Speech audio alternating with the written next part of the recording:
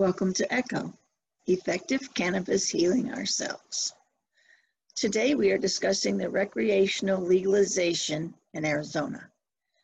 We have a diverse panel coming in to share their ideas, their views, and concerns on Prop 207.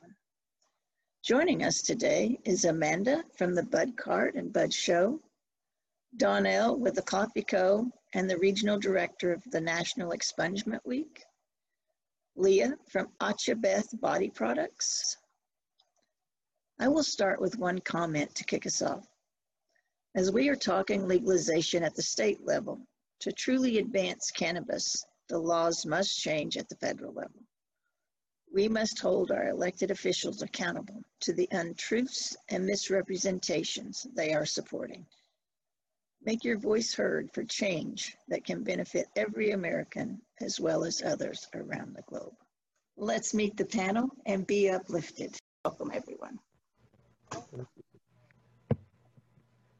So one of the questions I want to know is, how do you see recreational and medical cannabis differently?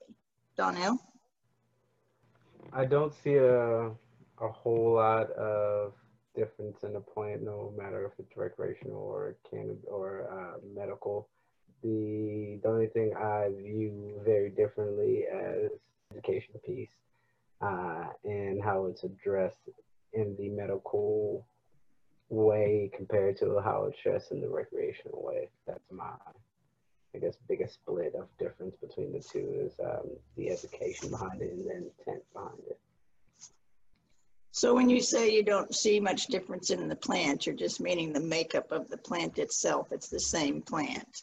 Yeah, the limitations of the plant of possession and who should be able to have it. They say or intend to use it for, even though they might be wanting just to have that high uplifting feeling, which many of us, that's how we started smoking, and that's still a medical purpose. That is still a helpful way to release and it's not consciously using it for a medical purpose.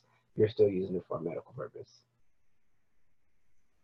I totally agree. I think that recreational is how we're going to discover preventative medicine if we have the people involved and we're following it correctly. The one thing that is a little bit different for me is that I don't know that I don't even know that medical know this, but recreational people don't really realize that they need to be honing in on specific cannabinoids and terpenes to achieve what they're trying to achieve. Versus where medical, I think, focuses on that just a little bit more, probably not as much as I think they should, but everybody can benefit from the plant. But if you take the wrong part of the, take the wrong cannabinoids and add the wrong thing, it can have an adverse effect. If you have anxiety, you can become more anxious. If you're depressed, you can become more depressed. So it's important to understand that maybe sharing a joint or a bong or a pipe with someone that has a different medicine or a different strain than what you have, you might not get the effect that you think you're going to get. I don't even really know that, according to every dispensary that I visited in a recreational state, I don't think they even ask a recreational patient what they're looking for, because I think they just ask them what do you want to buy today, and I think they just buy it. I don't think there's any conversation around what the plant can do that they're buying. I've definitely never experienced it myself. I don't know if anybody else has, but it's usually, what do you want to grab today? Or if you're looking for something, they might ask if you're looking for something particular, but yeah, I've never gotten the, I guess, deep dive of the plant or what kind of feeling I want to have or anything in that kind of direction. I agree with Donnell, and I think as a patient, not just a business owner, but as a patient in the industry, it's really hard even to understand the medicinal cannabis. And I do think that research is so important, but I do think that it needs to be done in a different way than the law that's presented at the moment. And I do think that the law that's presented, Prop 207, has a lot of good qualities, but for me, I'm just not sure that they outweigh the cons for me. And I think that, to the point, we haven't even really mastered the medical program. and really figuring out how it is different than the recreational program and what that means for education. And again, going into a dispensary as a patient, we should have access to not just a piece of paper for education, because I get asked every single time I go into a dispensary if I want educational material, but that's just going to be a pamphlet for me to take home and read and try to decipher for myself. That's not going to be specific to anything that's related just with me. And so I really think that education is going to be a game changer for both the medical and recreational field when they come out.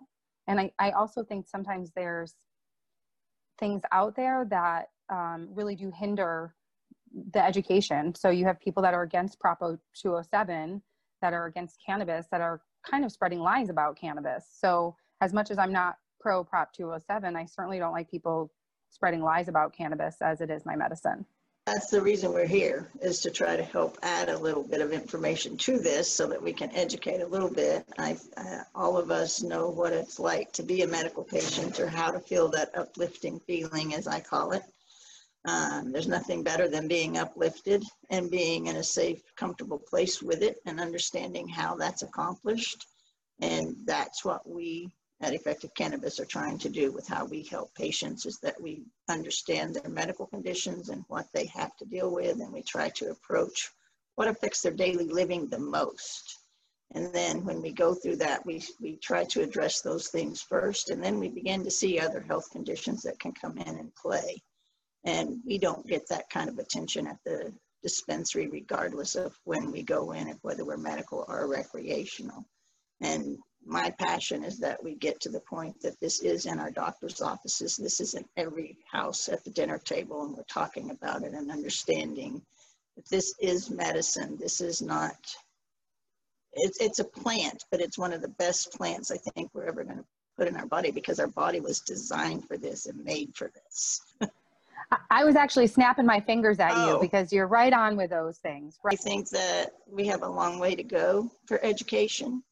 But it starts right here with us at this table right now, talking about this and sharing and learning and understanding that you can do so much better for yourself than what I think most people are accomplishing with cannabis right now.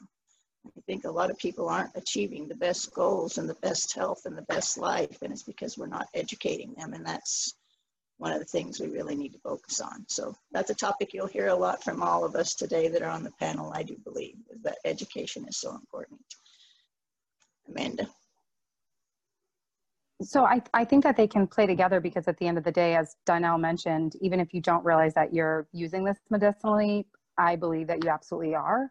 And so I don't, as much as there is a separate line, they are the same, because it's plant medicine at the end of the day. But I think there's just a lot that comes into play when you make things recreational, and that at least in Arizona, I don't think that we've even, again, kind of hit the mark with the medical program. I think we're still adjusting it. I think even last year we had, I'm going to say, a concentrate scare, where patients were scared to purchase concentrates and other types of products from dispensaries and leave with them, because they were getting pulled over and either getting in trouble or having their medicine taken from them. At the same time, dispensaries were selling concentrates and edibles and other items knowing this, and they weren't scared at all. So it's just the patient that always seems to lose. And I think the big difference there is that we're going to lose the idea that this is medicine and that you have to protect the patient. I think that's one of the biggest flaws. Huge concern for me is that we have correct access to the patient having the medicine that they need. So, Leah, do you? Well, I do, and it comes from a lot of different background issues.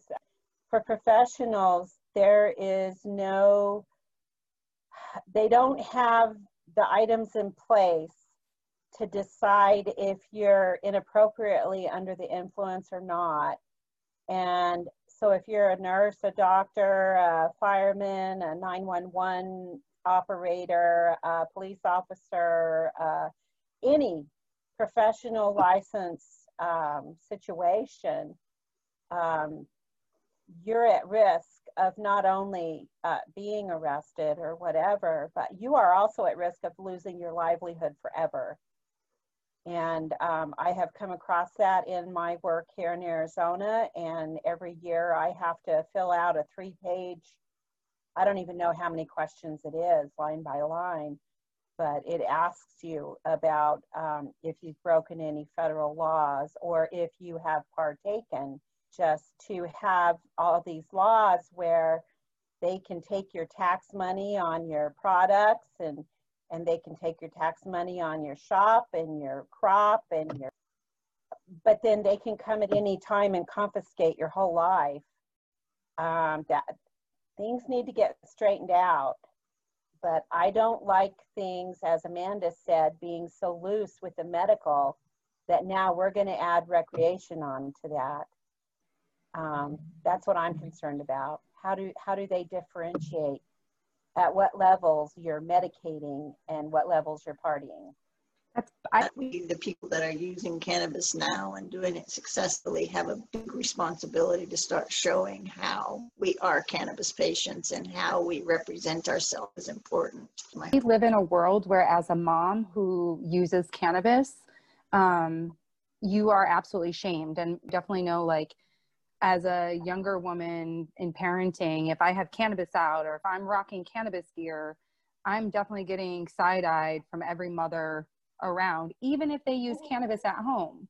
And so I think, again, it's not just at home we need to change the conversation. It's everywhere, because it starts in the home, but we have to be comfortable having those conversations with our friends, with our parents, with our brothers and sisters, you know. No. But yeah, I just think it's communication, and we're lacking that so much in today's society.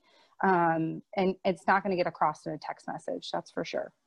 I think we all have a responsibility, if we're going to be in the cannabis industry, to make sure that we're pushing forward that knowledge, that we are helping to teach cannabis and the importance of it, and that it is something that is safe, it's not harmful, and we just bring that voice forward. So let's just all go around and share a little bit about maybe why we have a disagreement with the recreation bill as it is.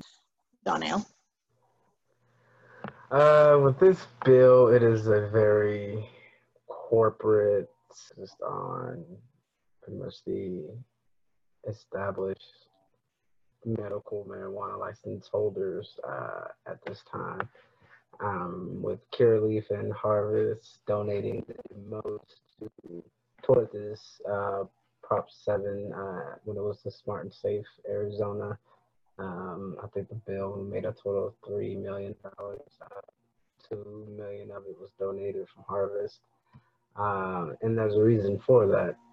The fact that Harvest has nearly 20, if not 20 at this point, medical licenses. They're going to get 20 more recreational licenses if this bill passes. So every dispensary in good standing, or every medical license holder in good standing, will get a additional adult recreational license to match their medical license. So it is going to be a very profitable thing for them, which is why it is going to affect the way the medical products are not only produced but are handled and priced. So it's definitely going to have a great effect for them, but as medical and just recreational patients as well, it's definitely going to cause a issue, whether it be supply or again price hikes situation, and then the breakdown with the tax fund. I don't know if that's in the questioning later, but that's a whole other level of funding that needs to be readdressed and thought through a little better, rather than guaranteeing a $100 million slush fund to police department. So, you know, there's a variety of other things that I'm sure we'll get to hear from others as well. So just the fact that you see that Harvest is going to have so many more dispensaries, and they're going to get licenses just off the cuff without any real question. Is there anything that you see we can do when this bill passes to prevent that, or is that something that's set in stone and we have nothing we can do? That's something that's going to be distributed to them if this bill passes, no matter what, unless they decide or the Arizona Dispensary Association decide that maybe a certain number of dispensaries relinquish or pass on or make available a certain amount of licenses, which is very unlikely, and would be very hard pressed and surprised to see something like that. Once this goes through, especially since it's a people voted on bill to become a proposition, everything is literally goes through the people through this whole process. So, when you have this kind of bill developed, it is very, very difficult to get anything changed within it, not only regarding the corporations getting licenses, but such as the expungement piece in it as well, that is set on a limited expungement. But once that's in, people are like, oh, we can focus on it later and make changes later. It is not that easy just to make changes when it's a bill that is passed in this way. Amanda? Yeah, I mean, I first and foremost want to say that I am in favor of recreational marijuana, just not 100% in favor of this law. And so I definitely believe that it needs to be legalized. And I am hoping that come November on a federal level, it's legalized, because that's really what's going to make a difference for a lot of the business owners that are small mom and pop businesses in this, that might not even make it if 207 gets passed. But I think there are a few pros to 207 that shouldn't be overlooked, but to the fact that we can grow our own plants, I mean, that's huge. And if patients band together, maybe the corporations wouldn't have the weight hold on us that they do, but that's probably not going to happen, because we know that people don't band together in the same ways that corporations are able to do, and they don't have the money and the resources that they do. And so I think that there's a lot of negatives to this. You know, the DUI laws, it's very unclear to me. That's very scary. I think the DUI laws should be pretty set in stone so that people know how not to get a DUI. I mean, I think that's like, it sounds crazy, but a lot of people are incarcerated right now because of cannabis DUIs, or maybe it being a second DUI because maybe they had one from alcohol previously and they've stopped using alcohol, but now they use cannabis. And again, I'm not necessarily in favor of getting completely medicated and then going and driving your car either. I do think that we should have boundaries, but again, I think that we need to establish those. And when we not only have a unclear DUI system now where people have to go through the alcohol process, but it's not really any clearer in the future. It just says that they can't test us for metabolites. But considering we're going to give them a huge portion of the taxes from the recreational, how do we know that that money is not going to be used to find another way to give us DUIs? And if they can't give us ones based off our metabolites, don't we think that they would look for other ways to figure out how to see if we're impaired? And so again, I just think that that should be something that's more done on behalf of patients and not against us. I also think as Donnell mentioned, the distribution of businesses and kind of like the monopolies that will be happening is, just not okay. If you look at places like Colorado, who I'm pretty sure actually have a smaller number of citizens than Arizona, they actually have 600 dispensaries in the state of Colorado. And so again, that opens the door for a lot more mom and pops and small businesses to be able to be in those playing fields. And then again, the distribution of taxes to me is just a huge negative. I don't think that any money should go to police. I also think Arizona has a horrible educational system for our K through 12, and that there should have 100% been some money allocated towards that. And I don't think that it should just go to education and just be given to them. I also think that some of that should be required mandated education about cannabis. So again, I think we should be changing the conversation behind cannabis, where people aren't just benefiting from it or the sales of it without changing that conversation. So again, if we're just giving money to police and we're just giving money to colleges, we're not really changing the stigma at all. And so I just think that that's a huge con to it. And then I think there's too many gaps. And we already know, again, with the medical marijuana program, that gaps are not beneficial for patients, and that at the end of the day, it's not anyone else who pays for those gaps in the laws, it's the patients.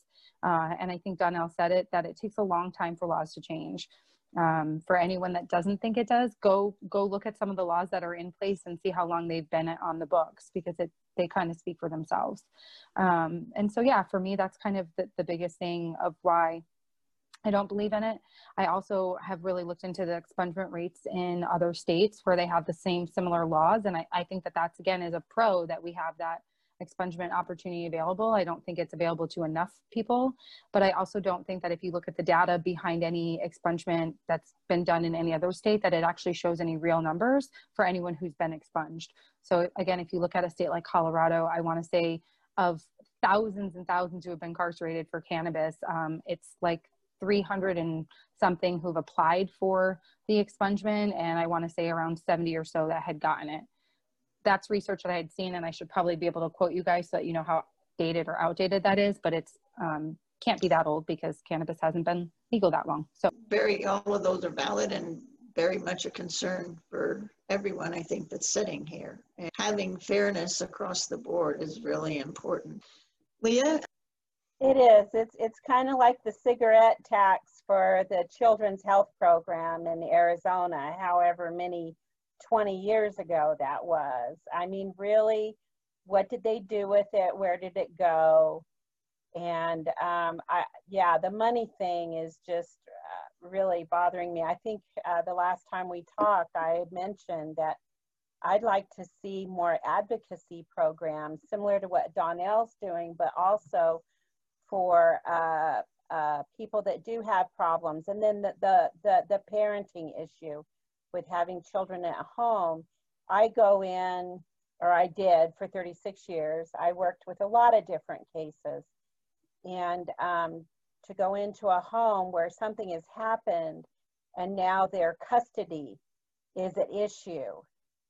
And it's just very simply having a fair-minded but concerned person come in who's not a policeman, who's not a CPS person, but who's knowledgeable and can say, well, let's look at what they saw and how can we remedy this? And very simply, it's not anything different than me going into a home and looking at the medications that are in the medication box, because that's one of the things I do. I go in every week, I make up the meds, they go into a lockbox. So if you have a house full of children or 2 or 3 or a baby or a 2-year-old, you know, being a responsible adult on your own. But we have a lot of young mothers and parents, fathers, who they may not have had that exemplified in their life. I'd rather see an advocacy program established between the police and the hospitals and the schools and whatever, that if there's a problem and it's going to have legal consequences, let's have an advocate in there, somebody that's on the person's side to help them see both sides and live in that world. And that's what I'd like to see. I'd like to see more of that, and I'd like to see a lot more of that money go to research. Strongly believe that someone that's a foster parent has every right to use cannabis or to help their children use cannabis, and they can do that in a respectful and right way, correct? Absolutely, and it takes pioneers. We're all pioneers here in a new era, and our voices have to be heard, and it does take time and energy, and you put yourself out there, and you're going to receive judgment from your colleagues and your family and your neighbors if they know, and whatever, and your children's friends.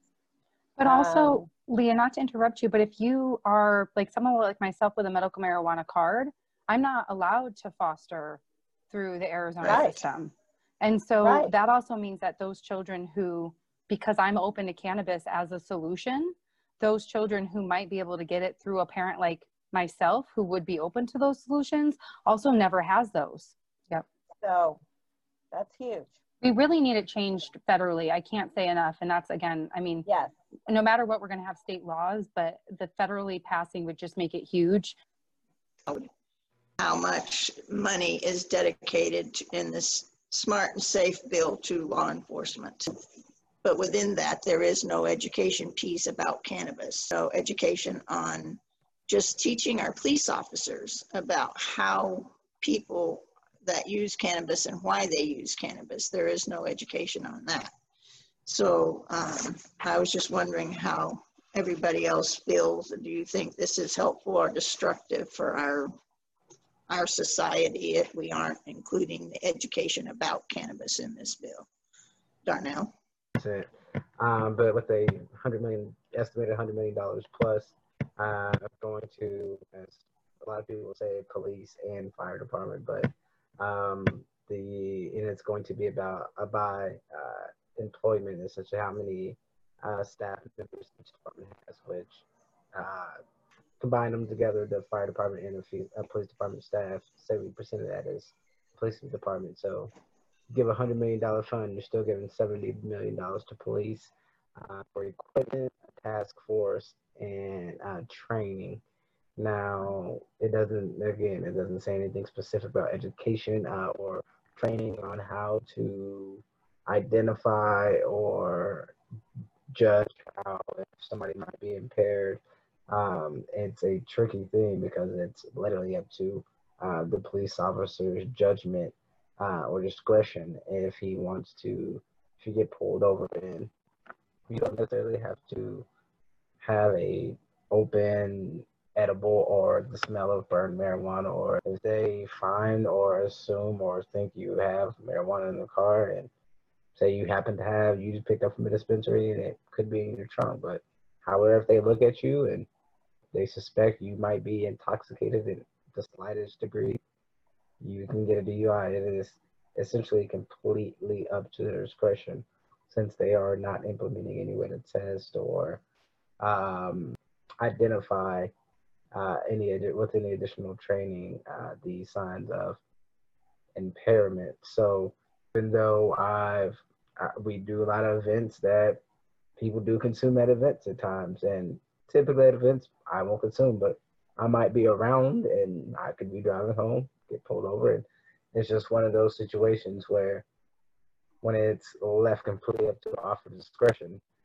As a Black man in Arizona, we have one of the highest arrest rates. I don't find myself in a very confident position if I'm ever pulled over, whether I've been consuming or not, or have cannabis in the car. It's not going to be a comfortable position for me. And honestly, if I'm in that position, in my mind, I'm probably thinking I'm going to get arrested at that point. So with the very hazy description of officer discretion, it doesn't offer a lot of security for the citizens, and it doesn't teach the officers anything about identification. Also, with dedicating a task force, a marijuana task force, and dedicated this equipment and training, if we are changing this to adult use and recreation, and the burden of police work they have to do, but you're pushing another nearly $100 million to that department, it's just very contradictory to me, and it doesn't really make sense. And as we said, no K-12 funding at all, minus a small portion, but you have 33% going to community colleges, which again, it's estimated to be well over $100 million fund.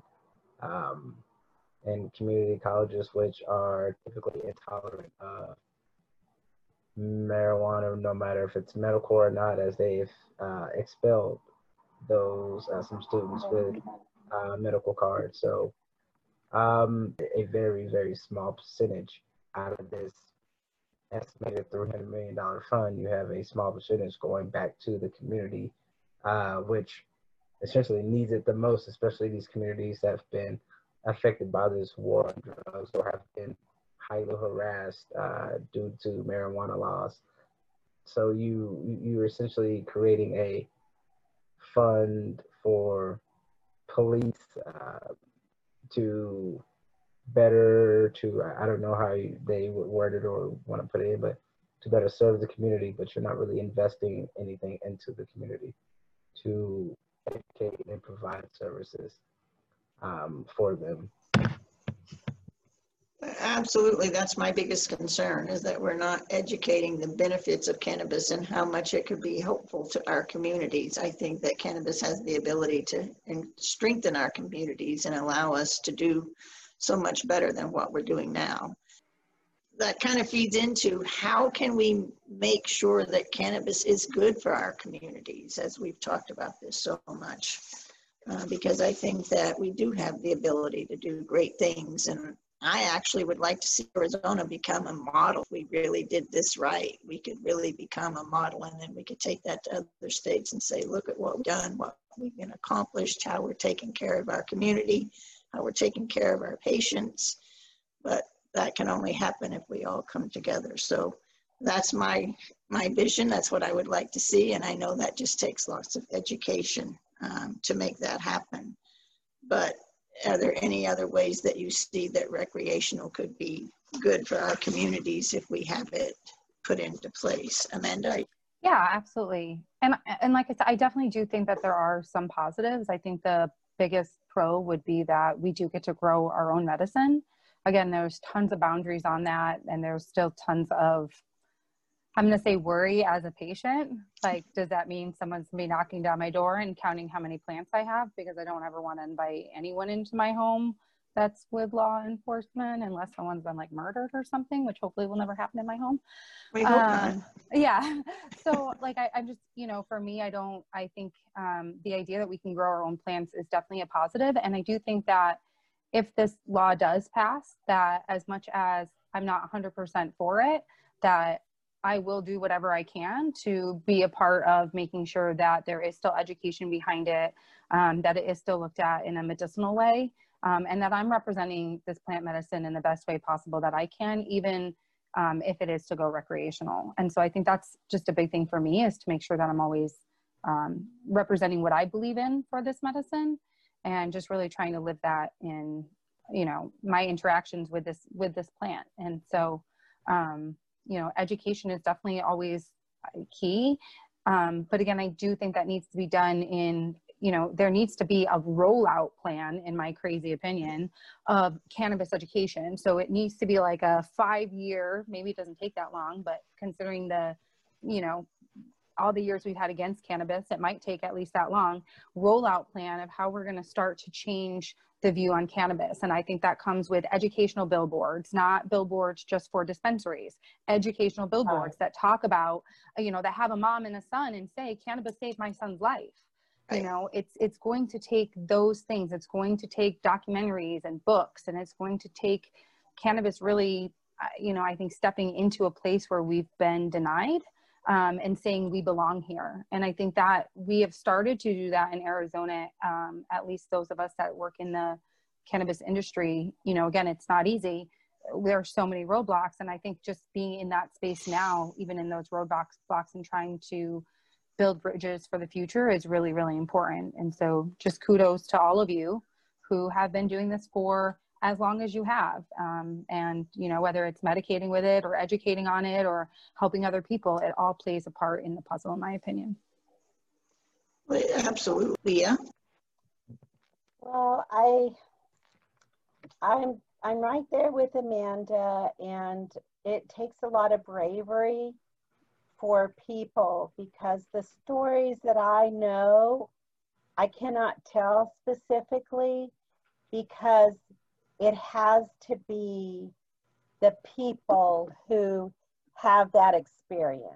Absolutely. Per se, a woman who is single and has a profoundly autistic child is so afraid to do the things that she wants to do with her child. Number one, the kind of medications they want to give her child, because of the fear of removing the child from her. But finding out that through topicals, you can really help a lot of these behaviors and encourage sleep and rest and calming and all that. But I know those stories, but I can't tell them because of the privacy issues. but it takes a lot of bravery. So all of us that do partake, whether it's recreational or medical, we need to stand by these people and encourage them to tell their stories and to get it out, and without fear of repercussions. And that's the thing that I'm always most concerned of, is when you participate, you know, ahead of these changes, you know, what kind of repercussions are you going to have?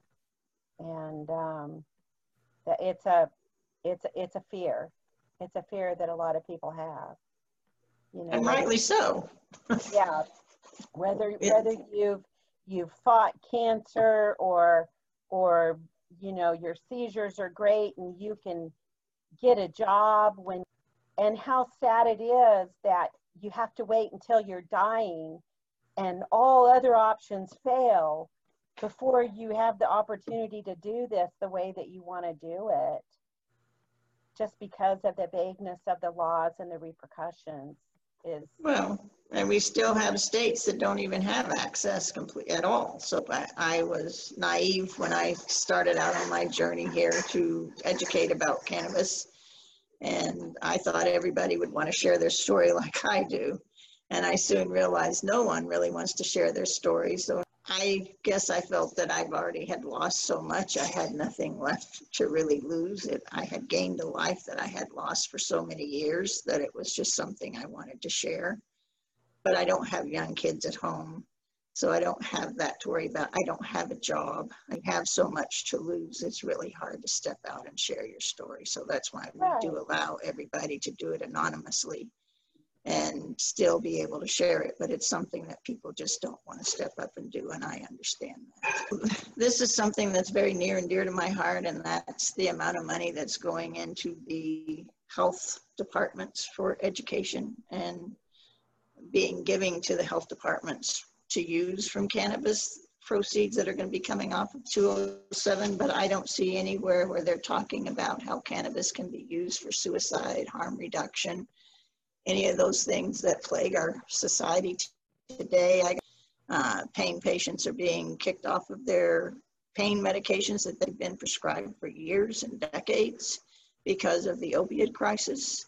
And these are things that have to be addressed. I had such great hope that cannabis was going to be talked about more in that realm. And I find that that's one of my major concerns with this Prop 207, is that we have to use and utilize cannabis correctly to help those people that are struggling. I don't care what it's from, it's pain, and pain needs to be addressed. Does anyone have anything that they can share on that? Well, I think you said it. I mean, patients are definitely scared to share, and especially when they're mothers or they have jobs. Working in the nonprofit industry for a long time, I definitely wasn't always open and honest about the fact that I use cannabis. I didn't scream it from the rooftops until I owned my own business. Even in doing that, it's definitely prevented me from having opportunities, again, especially in the nonprofit world. And at the same time, I think that goes even further. So to your point about patients not being on meds, at the market, you know, and I'm certainly never going to name names, but was one of my, you know, someone I would consider a friend from the cannabis industry. And she had mentioned how she basically was denied some of her prescription medication and how it flat out like broke her. And, you know, she is super honest and open about what she's going through because she really wants to help be a voice, knowing that so many can't or won't, or, may not be in the position to. But at the same time, like the fact that she even had to go through that is crazy. And really the only redemption in it all was her cannabis. I mean, she was able to get some of her meds, but the cannabis was really the saving factor. And so it's just crazy again that this stigma on this plant is so negative and that we're not doing more to change it in that way. And I think that, you know, if we're giving money to the health department, they should have a rollout plan of educating on the pros of using cannabis. And if you want to throw in some of the cons of using cannabis while you talk about the pros, I'm fine with that. They do it on every single drug commercial. And I know that the cons don't anywhere equal to any of the cons that are for any pharmaceutical. So list them. may get cotton mouth, may get the munchies. Go ahead and list the cons of cannabis, you know. You may have dry eyes. Yeah, but you're not going to have diarrhea. There's not going to be a chance of dying. You know, there's all these things. When I hear all the prescription things on television, it's just so hard. And again, as someone who advocates and educates about cannabis, I'm not allowed to do marketing to educate about cannabis. I'm not allowed to market and advertise about cannabis. So unless it's changed on a big, like on the, from the top down, it's never going to matter, you know, as much as I want to do it. Yeah, well, and I mean, patients that are being denied treatment for known medical conditions and they've been giving an FDA-approved drug, and then they're just kicked to the curb and left with nothing. I don't think anybody should be forced to do it in an unsafe way because they're going to find themselves on the street begging for help or in a hospital. We have to fix this, and it comes with education, and it's just something that we should all be in the streets yelling and screaming about that's happening. But because we're chronic pain patients, so few of us are seen. So we have to do our best in the cannabis industry now to bring a voice to this because it's important. And this is the format, the multiple media platforms. I'm not a big techie person. I don't have Instagram and Twitter and all of that, but this is the way, because this gets into people's homes and they start those conversations. And so I love these platforms because this is going to speak louder than words. And when you're doing videos, they're going to see these old white-haired, you know, ladies and, you know, every variety of situations and backgrounds that we come from. But what you and Donnell are doing, Donnell on the ground working with people who have had consequences of these events in their lives, and you doing your public speaking is huge. I've had to wait until my professional license would not be at stake. I just retired in June. The fear is really the biggest thing in people's everyday lives about the truth of all this and the healing that people can get. These media platforms that everybody has, this is the answer. It really is. Well, we're not going to stop. I don't think any of us sitting at this table are going to give up. I think we all seem to be pretty determined here. So I think that's wonderful. We're going to talk about expungement now and all the rules that have been written around that in the bill. And Darnell's going to speak to this to some length, I hope, here to share with us how this is working, because I find that there's seems to be some unfairness in the bill for some people, and that not all people can have their records expunged. And I think it's really important that everybody have that opportunity, because I don't believe anybody should be sitting in prison today or be arrested for something that I legally am allowed to do. Yeah, there is an expungement piece involved in the prop. For those who don't know, Arizona does not have a true expungement in any way, shape, or form. But this portion will allow those who have flower possessions under 2.5 ounces to have to apply. Let me restate that. It is not automated. They can apply to get their expungement,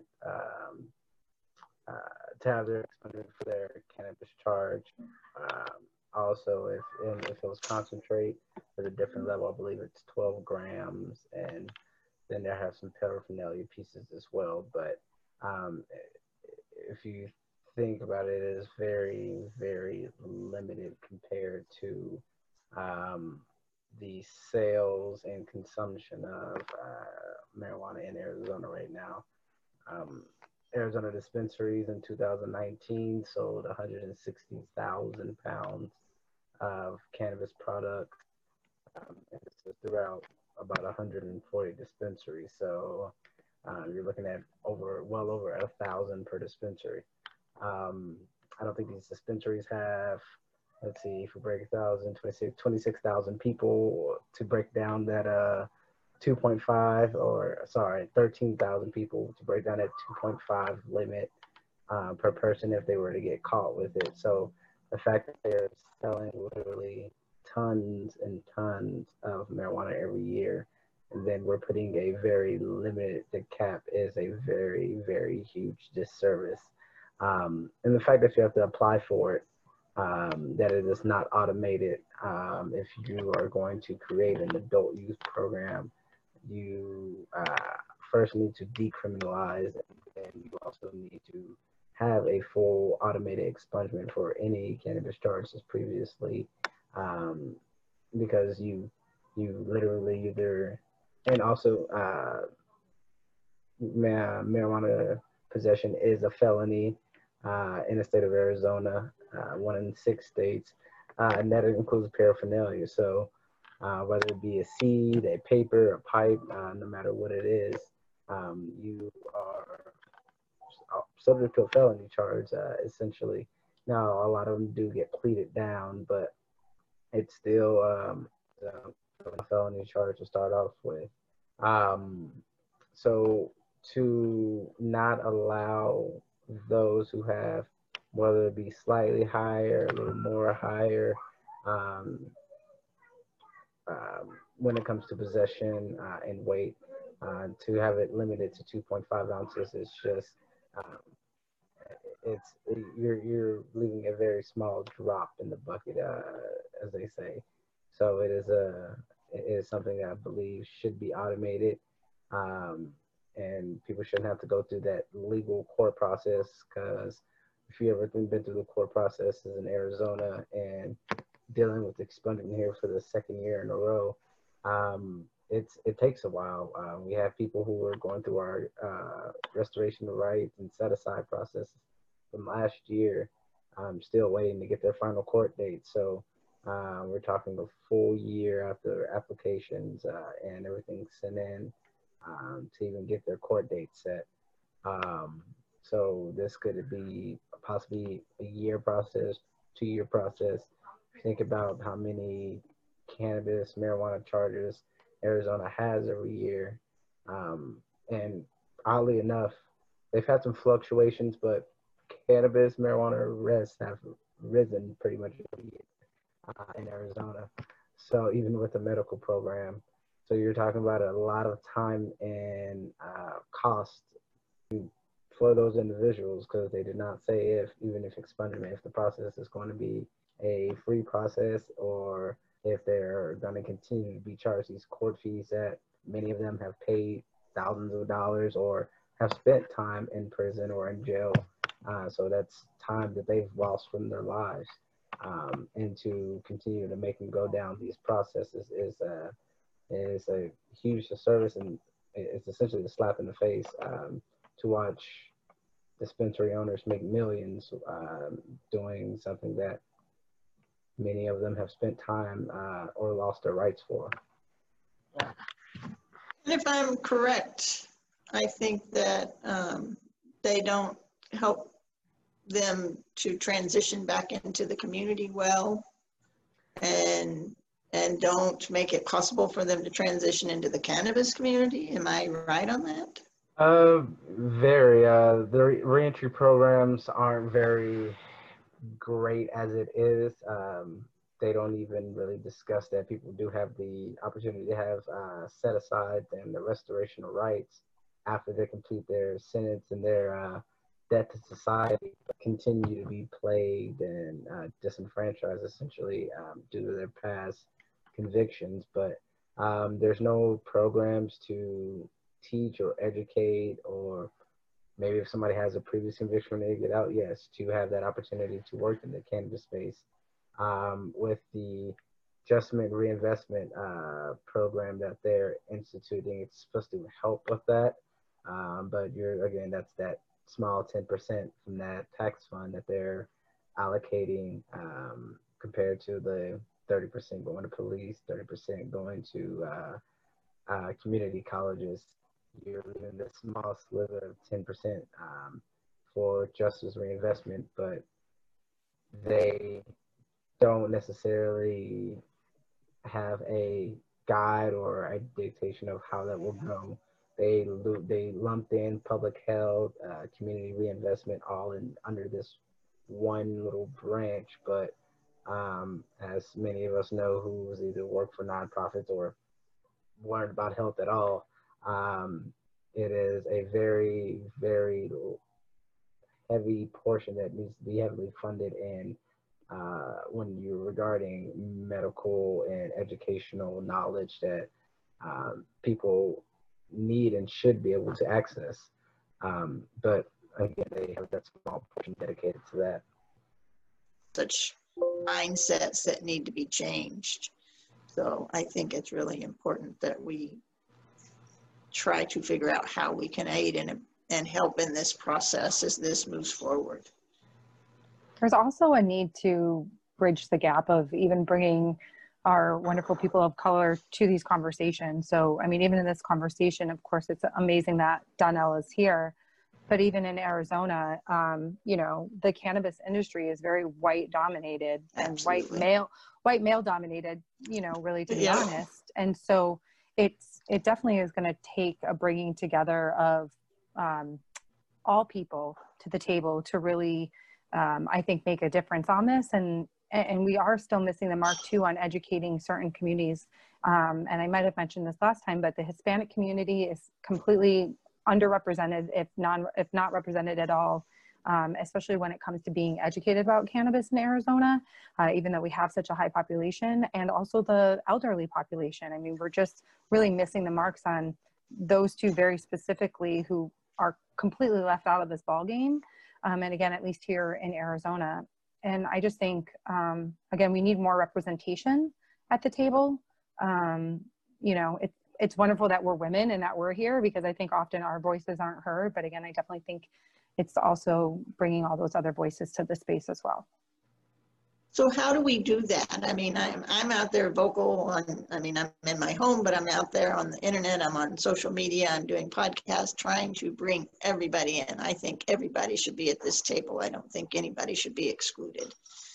You're doing the same thing. So how do we bring more people into this? And Donnell, I mean, everybody, how do we bring more people into this conversation? And let's make this more of an issue and make sure people are doing what we need them to do.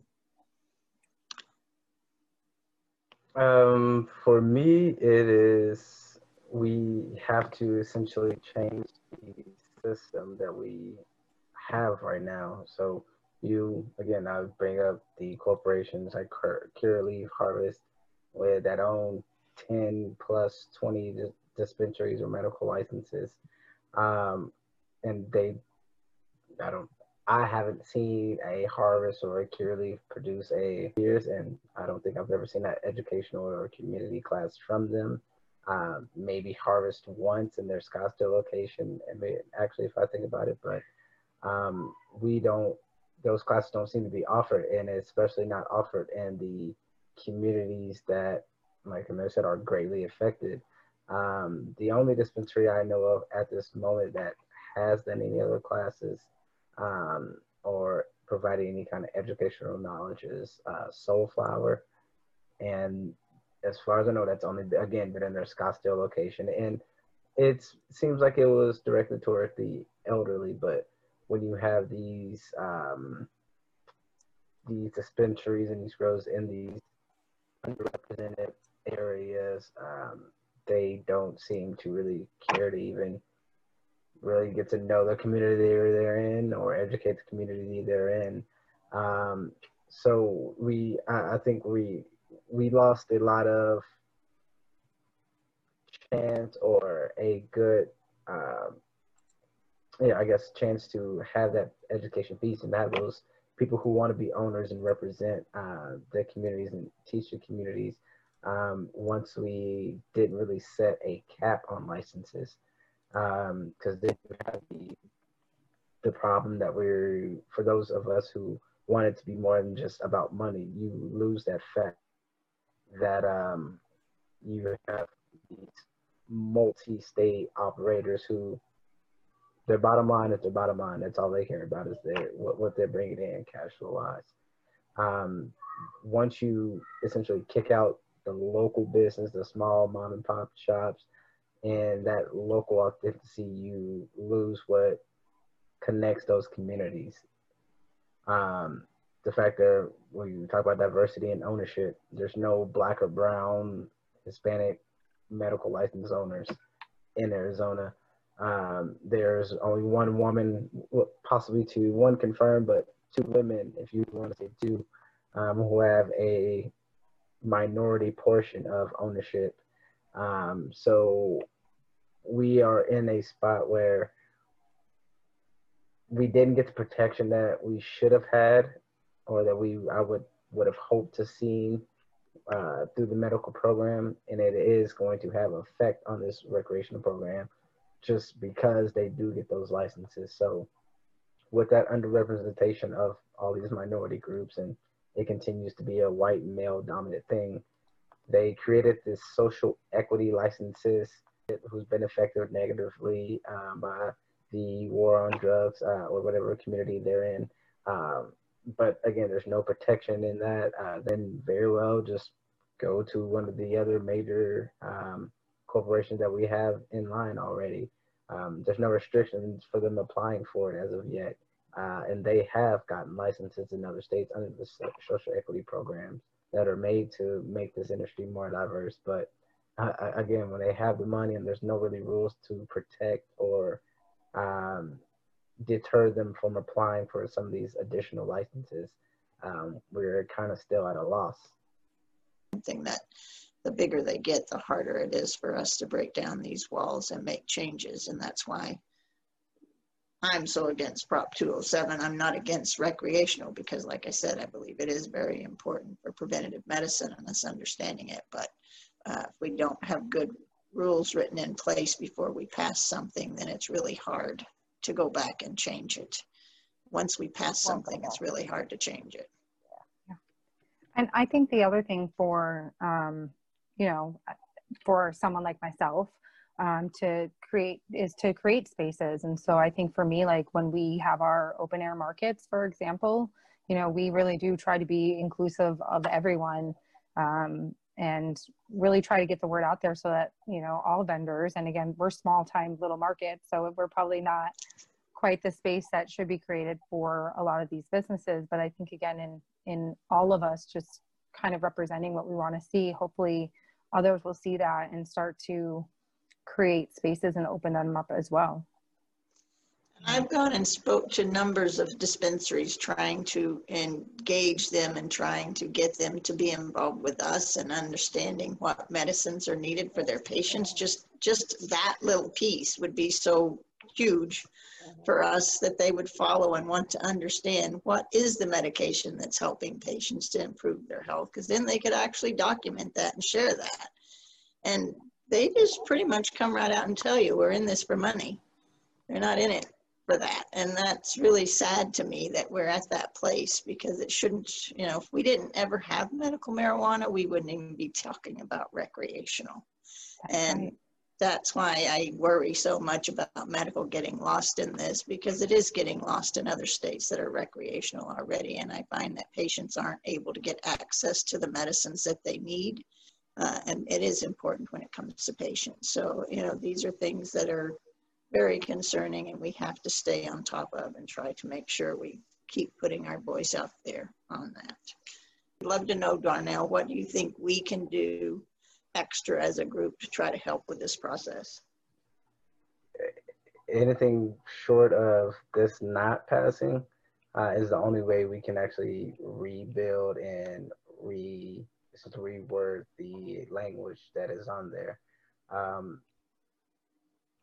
And that's what we're focusing on, the proposition. But other than that, I'll continue to, even if it does pass, do the we call National Experiment Week. But we'll continue to do that about every quarter is going to be the goal for the next year. Short of not this bill not going through, there's really not much else we can do if this does happen. We rebuild if this does not go through. Can I ask a question? Oh, sorry. Sure. Go ahead. I was, well, I'm just assuming that if this does pass, the services of Arizona National Expungement Week, aka set aside, is gonna be even more needed, because then those people who may qualify for expungement might actually have a route that they can go to get some help doing it. Is that correct, Donnell? Yeah, hopefully, if it does pass, they create some kind of pathway, or that it is not as tedious and as long drawn as most set aside or restoration of right requests. But no matter what it is, we will definitely try to assist in that expeditious process. I have a question. Is there some kind of social work structure within the jail, or do you have contacts with anyone in law enforcement or attorneys that help people get this information or help you do your work, or are you on your own? You have a attorney team. I had a different one last year, but I have found one to work with. Since they do everything pro bono, or if it is something at a cost, the program I'm with, which is National Expungement Week, it's a national program across the U.S. And all the lower 48 states. We had, I believe, 60 some odd clinics this year. Really a good support system, and then locally, we can definitely use more assistance. Do you find that there's anybody that's receptive and open to talking to you about this at the legislative branches? In some ways, there are people who seem that they are supportive of it, but they're also the same ones who are in favor of Prop 207. They're like, oh yeah, we have this expungement piece, and the proposition, like, no, you have an expungement piece, but it is not a sufficient expungement piece in any way, shape, or form. There are very few people at the local and state legislative level that I've gotten to talk to, but I mean, if you take the district attorney, American district attorney, they literally told me that I shouldn't, last year, told me that I shouldn't host my clinic, and that I should refer pretty much all the people that we get for our clinic to them, which they have a similar type program every quarter, which I didn't know before I started being the regional director for National Expungement Week, but they have one every quarter, but they essentially just tell people that, oh yeah, you can get your rights set aside, or they don't actually help them with the process. They literally just give them the paperwork and tell them what it is, and that's it. It doesn't seem there's a whole lot of interest at all. Well, I think we've had an amazing conversation tonight and a round table. I think we've given everybody a little bit to something to think about, and how we can contribute and continue to contribute in our community. First and foremost, we need safe communities. Everybody having improved health and living a quality of life that's worth living is so important. Everyone is uplifted. Thank you. Echo Podcast is provided by EffectiveCannabis.com. They do not grow, produce, or sell products. They study them to learn and teach effective cannabinoids, medicine style. Learn how to be uplifted.